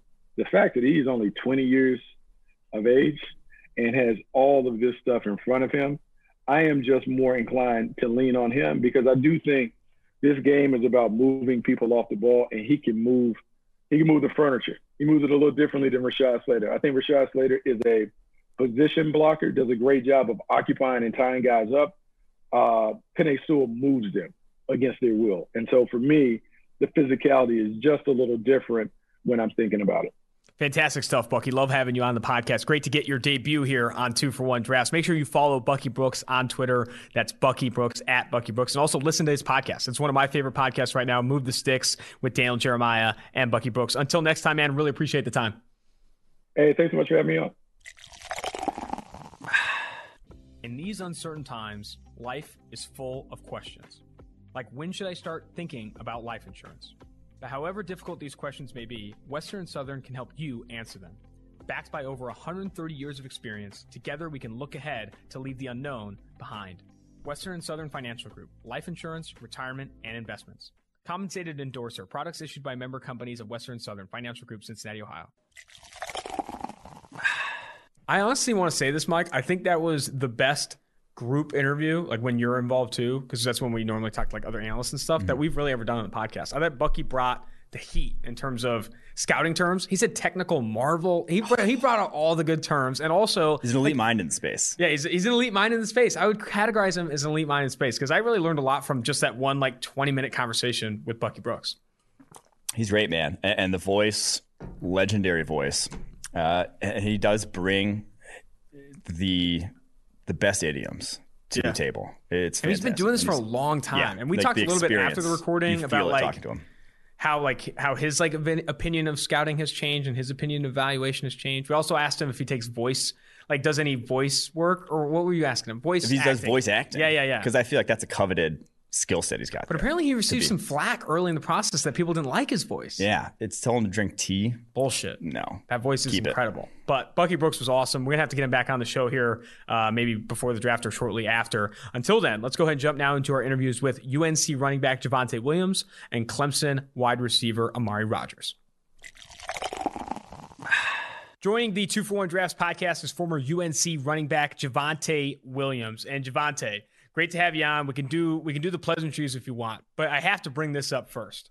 That run against Miami where you're like stumbling out of the gate and you just completely destroy the safety of Miami, Florida. I've seen that play more than I've seen like my family in recent years. Like there's so many people bringing up that play. Can you walk me through that play, please? Because it looks like one of those Marshawn Lynch beast mode runs we'll be watching for a long time. Yeah, like you said, I didn't even think that much of it until after the game, after I seen like the highlight clip. But yeah, it was crazy though. I heard of the one dude in the truck. I wish I would have scored though. That's the only thing about it. I wish I could have stayed up and scored. That would have made it even better. What was the huddle like when you got back to the huddle or the sideline? I feel like it had to have been like just a crazy experience for everyone around you. Just like, oh my God, that was insane. Yeah, everybody was going crazy. Like you could sit on the sideline when I was running. Like everybody was going crazy. Then when I got back to the sideline, like everybody was patting my helmet, like saying just everything. Well, what's the go-to celebration there? Like act like you've been there before? Are you flexing on anybody? I mean, I'd be interested to know what kind of how you were feeling after. Nah, I mean, I was excited, but like I ain't never been the type to really celebrate. So I don't really got that many celebrations in my bag. So I think I just walked back to the huddle. I can't remember what I did. I think I just walked back to the huddle. You might have to develop a celebration at the next level because I imagine it's going to be a pretty successful career for you.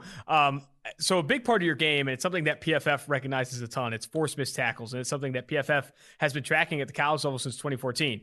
You broke the PFF record for forced missed tackles per carry that we've ever seen at the collegiate level.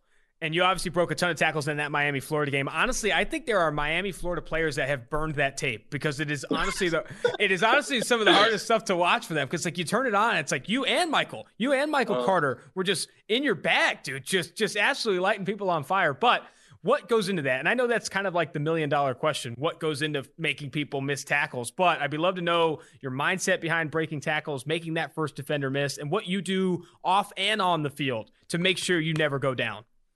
Yeah, just breaking tackles. That's something Coach G always preached. Like when we watch a film and things like that, he said the difference between a good running back and a great running back is not getting what the O-line blocked for, but like getting what's not there. So like we always watch film, and he always like keep a tally of like how many players we may miss, and like we had competition and things like that. So I feel like that went into it, but also just like working out, squatting, things like that. I feel like that's really the main key to like breaking tackles, just having like a strong lower body and just keeping a balance. I know there's a ton of competition in that backfield with Michael Carter, and you guys competing to force more missed tackles and all that stuff. How much did your relationship and that competition with Michael Carter really fuel your fire at UNC? Oh, that's definitely like the main reason I feel like I had as good of a season as I did, because me and Mike competed in everything, not even just broken tackles, just who can get to the huddle first, who can be the first one on the field, just any little thing you can think about. Me and Mike was competing, and I feel like that's really what makes a player as good as they can be, just having somebody to compete against and not getting complacent. Some of the other players on that UNC team, we had Diami Brown on the podcast a couple of weeks ago, and he talked very highly of you, big on the UNC Tar Heels and those things. Talk to me about the type of player Diami Brown is in the huddle and off the field and in the locker room. I know he's this big vertical threat, this big top 50 talent in this class, but I'd be interested to know from your perspective the type of leader he is, the type of player, the type of teammate Diami Brown is. Oh, he's always the same person. Like you said, he's a great player on the field, but he's an even better player off the field. He's going to be the same person no matter what. Like, he's never switching up. And I can say that for a lot of players on the team, but Diami just loyal. I mean, what you see is what you're going to get. Like, he's not going to switch up on you. Just the same person all the time. Let's get back to you, man. Enough talking about these other guys here. We're here for Javonte Williams. I know you're out there in Fort Lauderdale training for what I assume your pro day at UNC. What exactly are you working on right now? Are you setting any goal times for any drills, or any drills are you currently prioritizing? I'd be interested to know what exactly you're going through down there in Fort Lauderdale. Oh, yeah. We just working on everything, honestly. All the combine drills, all the position work that we're going to do at pro day. And the thing that's really different is, like, I'm working out with the wide receivers because, like, the game is changing now. So running back, you got to be able to run routes. So just working on my routes, catching as many balls as I can, and just things like that. And do you think, because I think a lot of people are going to bring up in the pre-draft process about your inexperience, catching the football out of the backfield, running routes from the slot and those things. Do you think that was largely scheme and you're going to have more opportunities like that in the NFL? I guess, how do you prove to NFL teams, or how do you plan to prove to NFL teams that you can be this three-dimensional pass-catching back at the next level? Yeah, just showing them, like, whatever position they put me in, just doing my best and just doing what I got to do. Just showing them that my game is well-rounded. They can see me, like, catching the ball on tape, things like that. And if there's anything they want me to do, I'll just show them that I can do that. Do you plan to be a full participant at your pro day? And also, what weight did you play at this past season? And are you working towards a new weight this offseason? Oh, yeah, I plan to do everything at pro day. And this season I played like 222, and I'm still the same weight now. Have NFL teams asked you to get up to like 225, 230, or slim down at all? Or are you expecting to kind of stay in that 220, 225 range? No, none of them told me that. I think I'm going to just stay at this range. Nice, man. That's good. I've talked to some players, man, where they're like eating only lettuce and trying to drop like 30, 40 pounds. So you're in a better spot than they are. I'll tell you that right now. I'd love to talk more about your play style. Obviously, bigger back, guy that lowers his shoulder, forces missed tackles, breaks tackles, all those things. Is there a player in the NFL you kind of cater your game after? Some people have mentioned Chris Carson to me, the Seattle Seahawks running back. Marshawn Lynch is one that comes to mind for me. Just guys that don't shy away from contact, win with their frame, win with their bodies, don't necessarily force missed tackles. They make missed tackles happen with physical force. So I'm interested to know what running backs you like in the NFL, or any games you or any players you cater your game after. Definitely Marshawn Lynch. A big Marshawn Lynch fan. But other than that, I like Todd Gurley. Being here from North Carolina, I watched him a lot growing up. Alvin Kamara, I like him a lot. McCaffrey, Saquon, Zeke, just all the top running backs. I just watch everybody as much as I can. Marshawn Lynch has a pretty decent celebration on that beast mode run. You could always take that. I'm sure the NFL is not finding anybody for that one. That's for damn sure. If you bust out the Marshawn Lynch, hold it in the game, I'll lose my mind. Because that run at Miami, Florida was worth it. Okay, if you did it at that run, even if you didn't score, if you did score, it would have been fantastic. Anyway, I'd love to get some more insight. Jokes aside, more insight on kind of what went into a given game week at UNC and what you did to prepare for each game. Because I think film preparation, obviously important, obviously studying different things, but what exactly were you looking for on film when you're watching an opposing defense or watching film on yourself in a given game week? Yeah, there's a lot of things I watch on film. I just watch like how the linebackers move, like how they rush, how they like to swim tight, they try to bull rush you. I watch how the safety rotate. So like on certain plays, we'll know who like to unblock the defenders, so we'll know who we have to make miss. Or who the quarterback's reading, like whether you're going to hand it off or throw it.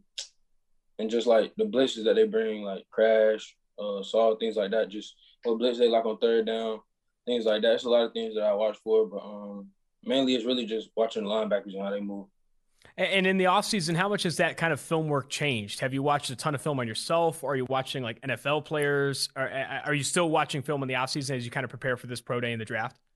Yeah, so I'm definitely still watching film because like you never know like what the scout's gonna want you to draw up on the board or what kind of questions they're gonna ask you, like what happened in this game, why did you do this, certain things like that. So I just try to be as prepared as I can. We can finish with this one, Javonte. I always find it interesting the answer to kind of these two questions, and I'm sure you'll get them a ton. And when you do these Zoom interviews with NFL teams, but why do you love football? How much you love football? And then the other thing is what's your motivation? You know, what's your why for trying to be the best at your position to go to the league and have success? I definitely say I love football because I like to compete, and plus the physical part of it. You can compete in anything, but I feel like football is like the only sport where you can be like physical with it and just like well around it, and just competing and just beating the other opponent. That's really why I play football, and my why I definitely say is my family. They put a lot of effort into me, raising me growing up, and I feel like this is my way to pay them back. This has been fantastic, Javonte. I really appreciate the time. If you bust out that celebration, man, I better get some credit. I don't ask for a lot here. I'm waiting to see the Marshawn Lynch in the NFL. But like I said, man, this has been great. I really appreciate your time, and best of luck moving forward, man. Thank you. Joining the 2-for-1 Drafts podcast is former Clemson wide receiver Amari Rodgers, one of my favorite slot receiver prospects in this class. I know you're not just a slot receiver, but projecting you to the next level, seeing you play in the slot, seeing what you can do from that position, winning vertically and those things. Do like your prospects as a slot type. Great to have you on the podcast. Amari, how you doing? I'm doing great. Thanks for having me. Let's start with where you're at, man. I know you're out there in Fort Lauderdale training with House of Athletes, working with a handful of players down there, preparing for what I'm sure is your Clemson Pro Day in mid to late March. What drills are you prioritizing right now? I know you're working on everything, but are there any drills that you're prioritizing first and foremost? Like, I got to nail the 40, got to nail the 3-cone, anything along those lines? Yeah, for sure. I'm definitely locked in on the 40, the 3-cone, and the 5, 10, 5 right now. Just those change of direction in the 40, of course. Because, I feel like with the Senior Bowl and the season, I have a lot of film that people can look at and they can see how I play and stuff like that. So I just got to go show how I can change direction and, show my true speed. Any goal times in mind for those drills? You setting any numbers on the board? Yeah, for my 40, I definitely want to hit mid 4.4. That's really what I got for my 40. But the other two, I haven't really went into, good times for those drills yet. But, I'm sure, they'll tell me and I'll probably get close to that. So I know former, Clemson running back Travis Etienne is out there with you as well. I don't know if you're keeping up with him in the 40, man. I've seen that guy clock somewhere in the 4.3s, 4.2s. How has it been? How has it been, extending that relationship, working with Etienne after obviously participating at Clemson? Yeah, it's been great. Just me and him, pushing each other through this process because, we've been together 4 years at Clemson. So we know how each other works. We know how we react to each other, if we're pushing each other and just saying that we need to keep it up if we're slacking or something like that. So it's always good having a teammate that you train with that's been with you through your journey, that knows what you've been through so they understand everything. And they're on the same page. So, having Travis with me and just seeing how explosive he is, how fast he is, it's just pushing me. Because, I know I'm definitely close to his level. So just seeing him every single day, just go out there and grind, it just motivates me to get better as well. How much was Travis working out with you and Cornell at Clemson with the wide receivers, man? Because I think he's one of the, if not the best, like pass catching back we've seen come out of the collegiate level in quite some time. Like a guy that really understands how to run the route tree, catch passes in contested catch situations. I'm sure you and him and the other receivers there at Clemson work together a ton. Yeah, for sure. Funny story is when he first got to Clemson our freshman year, everybody used to make fun of Travis because like he literally couldn't catch at all. Really? Like he couldn't catch. And he really took that to mind that offseason after his freshman year, caught a lot of jug machines with me and by himself. And, after that, it was never a question about his hands. It just continued to improve all the way up through his senior year. So he's just one of those guys that if he's not good at something, it's going to get up at him until he, gets right. So I just love that about him, just his competitive edge and just the way that he wants to, be the best every single time he's out there. So that's awesome, man. So, I mean, I think for the wide receiver position and even in running back, catching the ball, having sure-handedness is seen as one of these like kind of tried and true traits, something that translates from the collegiate level to the NFL. How do you build that up? I don't think that's, innate nature. I think that's working the jugs machine, that's working late at night, working one hand and those types of things. How do you build up, legit sure-handedness at the receiver position? Yeah, for sure.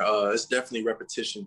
So like you said, jug machines, after practice, I used to catch 100 balls after each practice, doing tennis ball drills, working on the little objects that you catch in the hand with the hand-eye coordination, working on your grip, if it's sandbox, rice box and all those things, just working on your grip, that helps as well. Just doing little drills. Like we have stuff at Clemson that helped me with, on the screen, doing dots, just reacting, different things like that. So you have that hand-eye coordination down pat. So different things like that adds up that'll make you a great catching receiver that I did throughout my career to help me. Talking with some other prospects, even like at different positions, that cognitive, work that they do, working hand-eye coordination, I think does get understated. It's what a lot of prospects do when you're looking to work your hands or even just to work your reaction time and that type of stuff that I do find interesting. Going back to your opportunity at the Senior Bowl down there in Mobile, how do you feel like you performed there? What did you gain from that experience? What feedback did you receive from some of the NFL coaches down there at the Senior Bowl? Yeah, for sure. Going into that week, my mindset was that, it's a business trip. So, I want to go down there, and just show everybody, what I'm capable of. And I feel like I had a lot that I showed that people didn't see on film this past year, as far as my route running and stuff like that. And just learning the NFL playbook, because, coming from college to the NFL, a lot of people may have questions about, learning the playbook and the terminology and stuff like that. So, I wanted to check all those boxes and just go out there and compete against the best. Because I knew that if I went out there and just did my thing, people would definitely take notice.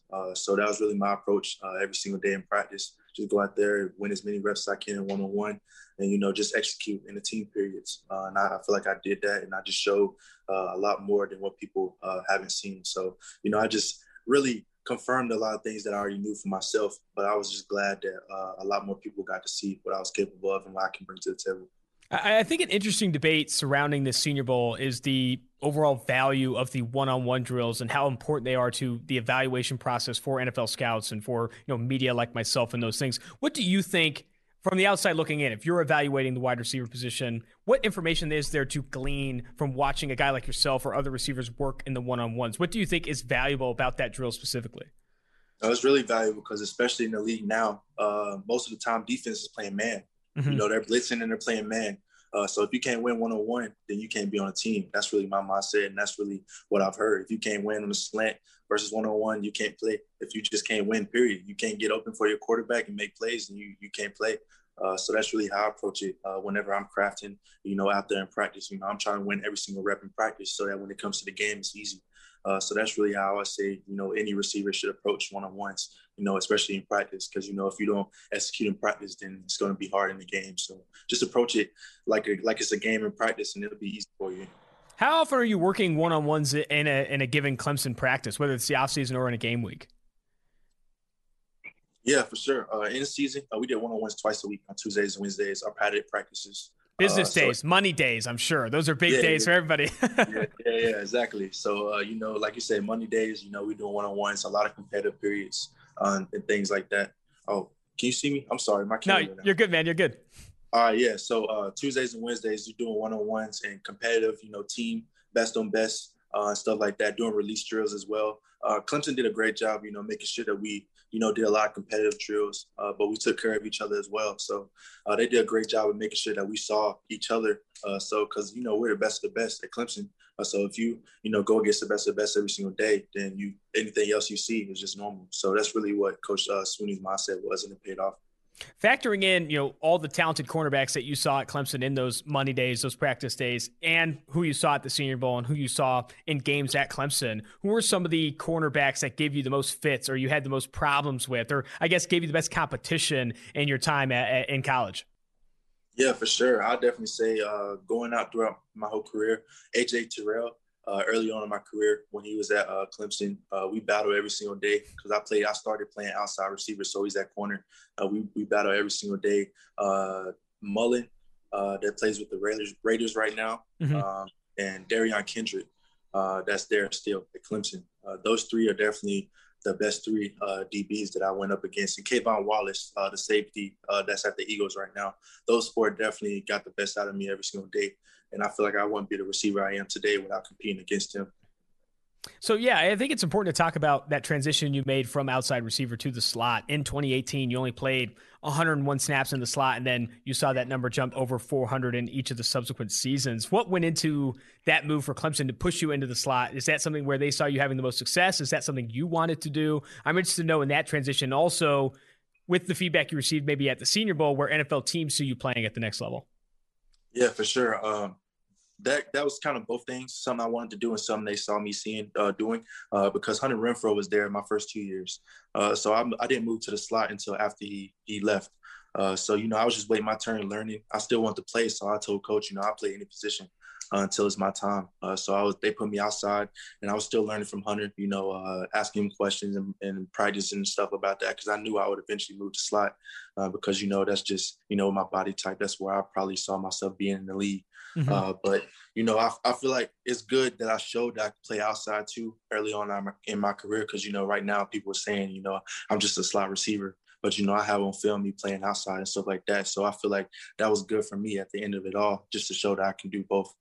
So I feel like that was feedback, like you said, from the Senior Bowl, just people saying that, I showed that I can play different positions and do a lot of things with the ball in my hands. And they showed that I showed great route running, which I already kind of knew, but, I wasn't able to show that as much as I wanted to. So that's really what I wanted to do at the Senior Bowl. They were very impressed with my hands, how I was able to make a lot of contested catches and stuff like that. So, it was a lot of feedback that I got, positive and some bad too, that, I always appreciate because, that's something that I can go back and work on. But all in all, I really appreciate the whole Senior Bowl week, just getting thrown in the fire and just going out there and competing against the best. So I really enjoyed it. Yeah, I mean, constructive criticism, only way to get better. That's for damn sure. We've talked a lot about your former teammates, but probably the biggest name coming out of Clemson right now, the guy that everyone's talking about, is Trevor Lawrence. I don't want to ask you probably the same question everyone's asked you. What's it like catching balls from Trevor Lawrence? What do you think he's going to do in the NFL? Can you give me a story that maybe someone doesn't know about Trevor Lawrence? Could be something small. I just need to – what do we not know about Trevor Lawrence yet that I think people need to know? What you don't know about Trevor? I'll say he's super competitive, and it's like Coach Sweeney, he does a good job at letting us have fun at Clemson, doing different things to let us unwind from football every now and then. And we have like days where we play dodgeball or something like that, or tug of war or something like that. Just team constructive things that to work on teamwork. And every single time, Trevor made an emphasis that his team was going to win, and like he wasn't going to let anybody else win. He didn't win every single time, but you felt him and you knew that he was going to, bring his best, and no matter what it was, and not just football, but off the field too, and anything. So I feel like that's why he's as good as he is, because of his competitive mindset and how he wants to win every single time. Dude, Trevor Lawrence in dodgeball sounds like an absolute nightmare. That guy's got an absolute cannon. That's incredible. Going back to you, I love to talk to prospects about kind of their preparation in a given game week and what exactly you're looking for on film. I think for the receiver position specifically, you're oftentimes working against the same defensive player, the same cornerback in this case, throughout a game. So you're watching a ton of film on him, trying to identify tendencies, trying to work different releases based on those tendencies. How much film are you watching in a given game week, and what exactly are you looking for when you are studying a defense? Yeah, for sure. So my typical week is Mondays. We get the scouting report. So I usually see, who I'm going to be matched up against that game. So that night after practice, I go home and watch individual film on him because they have folders for each player. And I go through and watch that player, take notes, see what his technique is, what his weaknesses I think are. Tuesday, we start big install for the week. So I usually go through and just whatever install we put in, I'll try to watch it on film and try to imagine myself doing it and see what it looked like versus their defense. Wednesday is third down day. So I usually go through and watch their third downs to see how that person I'm going to be matched up against plays on third down, his leverage or whatever. And then Thursday, that's when we get our first 9. So we'll know what first 9 plays that we're going to be running. And that's when, I can start really imagining, what I'm going to see, what play we're going to be running at what time and how he may play against it. So that's really how I go through that. And then on Friday, when we get to the hotel, we go through everything and wind down at night. I usually just go through and watch the whole game, just see how the whole game flows, how the DB, how he, reacts if he gets the ball called on him or if somebody scores on him, if he bounces back or, just getting a feel of how he plays and how he goes through the whole game. So that's really my whole week of watching film. I have a whole schedule that I do. And so it's been working. So I'm definitely going to stick with it. Dude, I mean, it's organized as hell is what it sounds like. I think that's awesome. Having such a routine like that, I think, is super important to kind of make sure you're properly prepared each week. How much does that film routine change in the offseason? Are you watching more film on yourself? Are you watching film on guys in the NFL? I guess where does your film study go in the offseason?